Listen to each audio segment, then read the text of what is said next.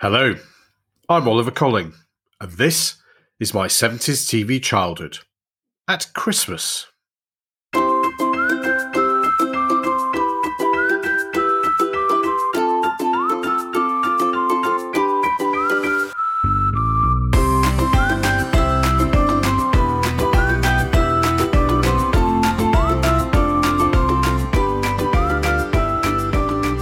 Hello, and welcome back to a Christmas-themed special edition of the podcast which isn't afraid to celebrate growing up in the 1970s, where life was very different than today, and where TV played a central part in our and our nation's life. As usual, thanks for all your comments and feedback. I really enjoy hearing from you, and I'm so pleased that my trips back in time are bringing back so many happy memories. My generation, who grew up in the 1970s, have got a great story to tell, so I'm proud to help tell it. I'd really like to hear from you, and you can share your thoughts by visiting our blog, www.my70stvchildhood.com, tweeting me at 70stvchildhood, or emailing me, oliver@my70stvchildhood.com. So what was Christmas like as a child growing up in 1970s Britain? Ross, our guest on the Sporting Life episode, remembers. It was a very happy time, simpler time. I remember things, as everyone does, about Christmas as well, being a magical time, having the Evel Knievel toy. I was lucky to get one of those, and believe me, they were hard to come by. I could never get one. It's that and Stretch Armstrong. I never had a Stretch Armstrong either. Well, the Evel Knievel and what he could do if you wound him up tight enough was amazing. So, yeah, it was happy memories. When I look back to my childhood Christmases, I think there are three things which stand out in my memories. Spending time with the extended family, the whole industry around Christmas presents, including what you wanted, what you actually got, and those things which were on your list but never quite made it into your stocking. And the third thing I remember is Christmas television. The broadcasters pulled out all the stops for the viewing public, and regularly, some of the highest viewing figures of the decade were clocked up over the festive period. Thinking a bit more about these three things, our family was a bit unusual in that my father, a C.V. clergyman, worked over the Christmas period. So our grandparents always came to our house for Christmas, rather than us packing up and going elsewhere. I remember that they arrived on the afternoon of Christmas Eve, usually in time to take my sister and me to the Christmas Eve crib service in church, and then we'd retreat home and warm up in front of the fire, which wasn't normally used due to the central heating being very efficient. Once all the grandparents had assembled, my father would then begin the annual ritual of asking them all whether they wanted a drink. It was normally gin and tonics all round, with the exception of my paternal grandmother, known as Grandma, who took the opportunity to have her annual treat of a Babycham, which at the time was the height of sophistication. My maternal grandmother, known as Granny, to distinguish her from Grandma, obviously, always demurred on having a drink and would refuse a number of times, and then, just as my father was easing himself into an armchair, would pipe up, "Oh, go on then, I will have a drink. Gin and tonic, please, Jock," which is my father's name. This ritual was repeated annually, to the point where my sister and I would be waiting for the inevitable conclusion which forced my father to stand up and go back to the drinks cabinet. My grandparents would stay for 2 or 3 days and then depart, and we saw the rest of the family on New Year's Day, when one of my uncles or aunts would host a get-together of our wider family, meeting some time with my cousins.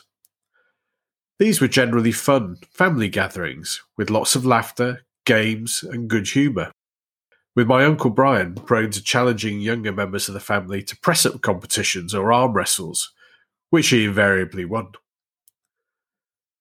One year, one of my cousins brought along the brand new sensation of Pong, one of the first video games, and we all took turns to be mesmerised by bips and bops of the game, which, for those who don't remember it, was a very rudimentary version of tennis. But at the time, a technological marvel nonetheless. Which brings me nicely on to presents. As I've mentioned in an earlier episode, Christmas preparations went on apace at primary school, including writing to Father Christmas and drawing up the all-important present list. As we heard from Ross earlier, you won some and you lost some. I never did get an Evel Knievel, but I do remember getting some fantastic presents. So here's my top 3. Like many little boys, I had a strange idea of what war was like and found military things very exciting, largely based on what I'd seen on the television. So one of my best ever Christmas presents was Action Man. For those who weren't around then, Action Man was the ultimate boy's toy. My first Action Man was a straightforward soldier, but I soon added to my collection of uniforms and equipment to the point where I was saving almost all of my pocket money to get the next item. What stood out was the quality and accuracy of all of the uniforms and equipment. They really were authentic replicas of World War II and later military dress and equipment, and we loved it for that. Unfortunately, I didn't ever get the Action Man paratrooper set, but decided to reproduce that by using a hanky and throwing him out of an upper floor window to test whether the hanky made a good parachute.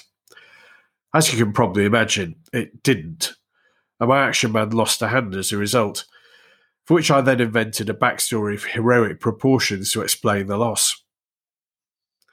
I got a second Action Man a couple of years later, and this one had, wait for it, gripping hands, so was able to grip some of the weapons better. Later versions also had eagle eyes which shifted from side to side, but by that point I'd moved on to other things. Second in my top 3 was my train set. On Christmas morning 1975, I woke up to find a note left by Father Christmas, telling me to go downstairs to the living room. Intrigued, I went down to find a huge Hornby layout on the carpet, with 2 trains and various stations, signals and tunnels. Needless to say, I was delighted beyond words, and spent the next few days doing nothing else but playing with my new set. Thinking about it now, I can feel the joy of that moment all of these years later. My final top toy was one I got for Christmas in 1977. Christmas 1976 being a complete write-off as far as I was concerned, as I had glandular fever over the Christmas holidays, and only managed to spend about 10 minutes out of bed on Christmas Day itself. In 1977, I had badgered my parents for months for this, and when it finally arrived on Christmas morning, I was so excited that I was out of bed about 2 a.m. to unwrap it. What was it, I hear you ask, that caused such excitement? Well, it was the flick-to-kick sensation referenced in the undertones My Perfect Cousin, Subbuteo. And not only Subbuteo, but the jewel in the Subbuteo crown, the Stadium Edition, which included not only 3 teams, but also floodlights, a scoreboard, pitch fencing, and even a grandstand with little spectators inside. This was the ultimate present for a 10-year-old football fan, and began months of league competitions and exciting cup dramas to be played out on the green bays. There are plenty of others which could have made the top 3, like Slinky, Spirograph, and of course the incomparable Lego, but I do have to draw a line somewhere. There were also the ones that got away. As well as Evel Knievel, I remember being obsessed with the game Mousetrap, largely due to the incessant advertising of it on the TV, but my mother thought it looked cheap and not very exciting. When I finally got to play the game at a friend's house who had got it for Christmas, I found out the terrible truth. My mother was right.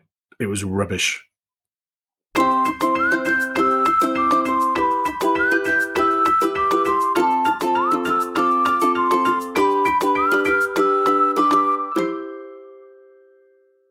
And so on to 1970s Christmas television. In our house, we knew Christmas wasn't far away when the double issues of the Radio Times and TV Times appeared. For legal reasons in those days, each broadcast was not allowed to list the other's programmes, so the viewer had to buy 2 TV guides. Bizarre when you look back now. We never had TV guides at any other time of the year, so this was a special treat, and all the family would look through to find their own particular highlights and plan to watch them. However, this also caused problems, as, don't forget, there were no video recorders for much of the 70s, so families would have to agree what they were going to watch, and there were regular reports on TV, radio and in the newspapers across the country of family punch-ups, usually fueled by drink, caused by arguments over who wanted to watch what programme on Christmas Day. So what marvellous programming caused such passionate and violent reactions? Well, I'm lucky enough to have got hold of both the Radio and TV Times double editions for 1975. So shall we take a look and see what all the fuss is about? So, let's have a look. Let's have a look at the Radio Times first. So the Radio Times, for those who don't remember, only dealt with BBC programmes.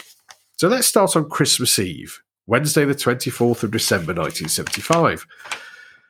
Right, so programmes began with Teddy Edward, read by Richard Baker. That was very nice. The Mr. Men. Mr. Happy, told by Arthur Lowe. Very good.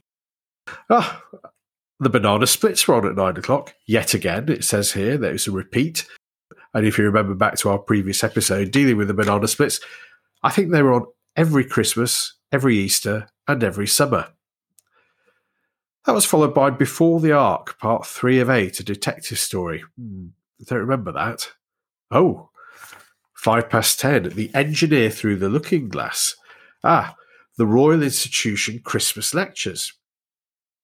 So television in those days wasn't just entertainment, it was also very educational. And I always remember watching these lectures, trying my best to be interested and to understand them. But they generally were very scientific, and being a sort of non-scientific type, I often had to pretend liking them rather than enjoying them myself.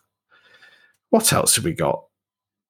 11:40. We've got Holiday Star Trek, Operation Annihilate. Well, that doesn't sound very Christmassy. What's happening here? The Enterprise crew attempts to stop a plague of amoeba-like creatures from possessing human hosts and spreading throughout the galaxy. Definitely not very Christmassy.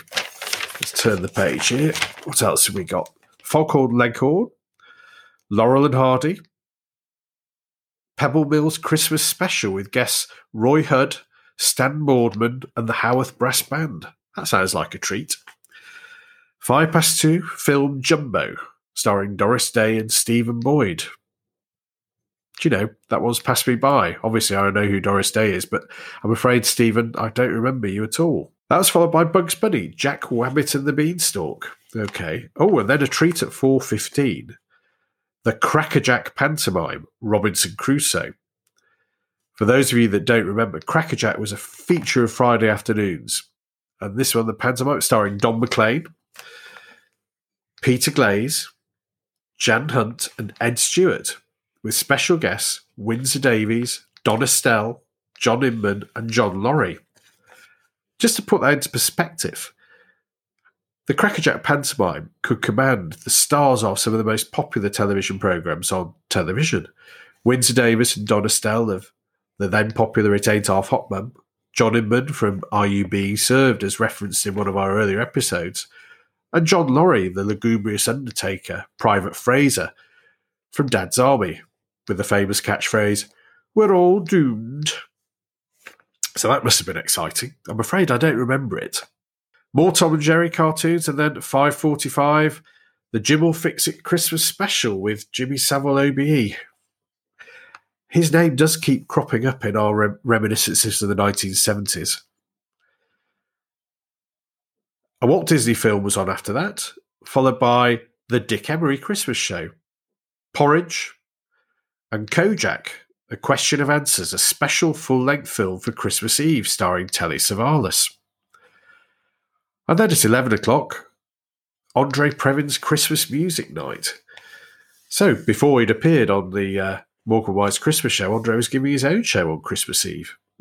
All very good. And rounding off with Midnight Mass of the Nativity from St. Eugene's Cathedral in the Diocese of Derry. Yeah. Let's have a look. Because we also have BBC Two to continue. BBC Two appears to be mostly Carols from Kings, Ceremony of Nine Lessons and Carols. But then most of the evening appears to be given to opera, which I certainly wouldn't have been watching as an 8-year-old in 1975. Rounding off with the Old Grey Whistle Test. And then Beat the Devil. Very interesting. Well, let's just lay that to one side and see what the competition was like for Christmas Eve on ITV. So let's have a look. ITV, where are we? Okay, so ITV. Well, the morning has a number of cartoons and films. Oh, and then at 12 o'clock, we've got The Adventures of Rupert Bear, one of my favourites. Great theme tune as well. Rupert and the Lonely Pillar Box. That sounds nice. Followed by the Rainbow Christmas Special, Christmas Present Wrapping. Oh, and then 12:30, Derek Beatty hosts the Mr. and Mrs. Christmas Party. I do remember Mr. and Mrs.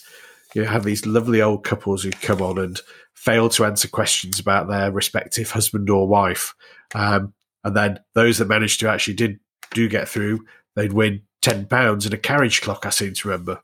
But it was lovely stuff.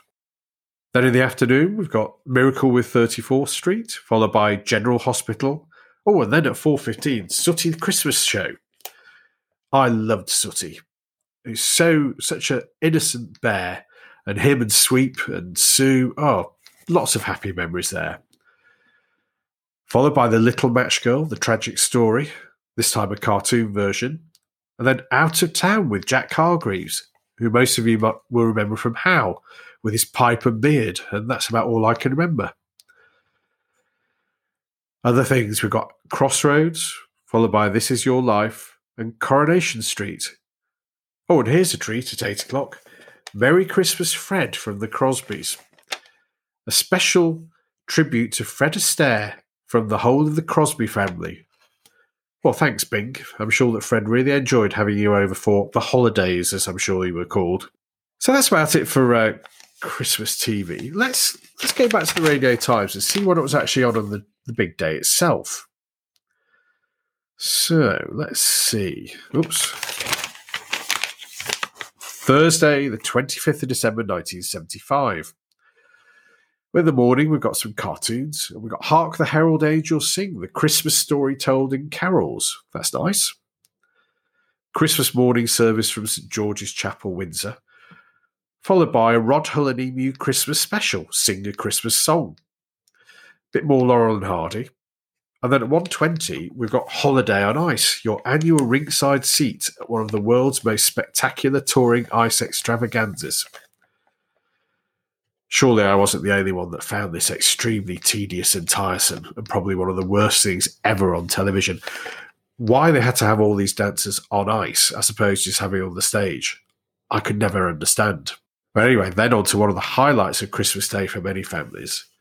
2:10, Top of the Pops, introduced by Tony Blackburn and Noel Edmonds. The Christmas edition of the Top of the Pops was the one to watch. And I remember in our house, my sister managed to persuade my parents to let us watch the TV just before the Queen, just so we could watch who was going to be top of the Christmas Pops. At 3 o'clock, the Queen talking to the Commonwealth, followed by an hour of Billy Smart's Christmas Circus. I never quite got the circus, particularly the clowns. I'm not surely the only one listening who really just doesn't find clowns funny. But anyway, on to the next programme. The Wizard of Oz.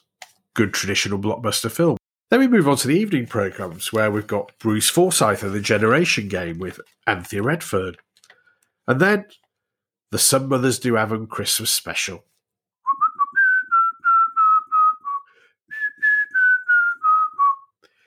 Do you know, I just have to hear that whistling, and I've got a mixture of excitement that there's going to be a funny programme on, but also starting to cringe because I used to feel for Frank Spencer, feel the embarrassment of all the messes that he used to get himself into, and just think, please, please don't do that.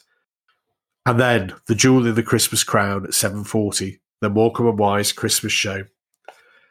Special guests, the late departed Diana Rigg and the late departed Des O'Connor, Gordon Jackson, Diane Solomon, Robin Day, and Brenda Arnor. And then we had Butch Cassidy and the Sundance Kid as the big movie, and wrapping up with a special Christmas edition of The Good Old Days from the stage of the City Varieties Theatre in Leeds.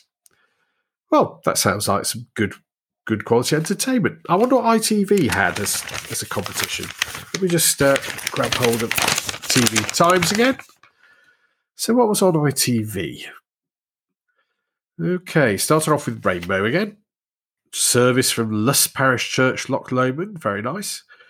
A Merry Morning from St Luke's Hospital, Bradford. Yeah, there are lots of TV programmes seem to come from hospitals on Christmas Day, featuring Rolf Harris, another name that keeps cropping up in our reminiscences. 2 o'clock, we've got Chipperfield's Christmas Circus. What is it about circuses and Christmas? With guest ringmaster Roy Hudd. Well done, Roy. After the Queen, we've got Leslie Phillips, Harry Seacombe, Robert Morley and James Robertson Justice in Doctor in Trouble. And then at 5:20, we've got the Bay City Rollers Christmas show with special guest star Gilbert O'Sullivan. What a combination. Christmas Celebrity Squares with Bob Monkhouse comes on at 6:20, followed by Crossroads, and then Gets 'Em In, a Christmas edition of the hilarious comedy based on national service in the RAF, which, interestingly, my father, who did do his national service in the RAF, didn't find amusing in the least. And then at 8 o'clock, we've got the Love Thy Neighbour Christmas special. Right, let's have a look what's going on here. Christmas Spirit. Eddie, played by Jack Smethurst, Jacko and Arthur have a meeting to choose their captain for the darts team Christmas tournament. And Bill, the excellent Rudolph Walker, also puts his name forward. So they decide who's going to be captain by holding a drinking competition, after which Eddie falls asleep on the couch and has a dream where they're all on a desert island where Bill is king and Eddie is dinner. Okay. I think I'll leave that one there and move on. After Love Thy Neighbour, The Taming of the Shrew, starring Elizabeth Taylor and Richard Burton, is the big movie. That's very educational. And we finish off with Beneath the Christmas Tree with Sir Geraint Evans. Presuming that's more singing going on there. So that was it. And listening to what was on now, you may think, what a terrible selection. But for many families at the time, sitting down and watching television at Christmas was part of their family tradition. Whether it was just watching the Queen's Christmas Message, Top of the Pops, or the Morecambe and Wise Christmas show, these programmes became regular features. It's hard to imagine now, but 27 million of us watched Morecambe and Wise in 1977 on Christmas Day. That's a huge common history and experience, and I think things like that just don't happen anymore. Well, that's it for our Christmas special, and for this year actually, as we're going to be taking a short break and we'll be back in January with more guests, more features, and of course, more memories. Let me know if there's anything you'd like to see featured in future episodes by going to our blog, www.my70stvchildhood.com. Tweet me at 70stvchildhood or email me, oliver@my70stvchildhood.com. So finally, I hope that you and those you love have a happy Christmas, stay safe, and let's hope that 2021 is a happy and healthy year for all of us. See you next year for more from My 70s TV Childhood.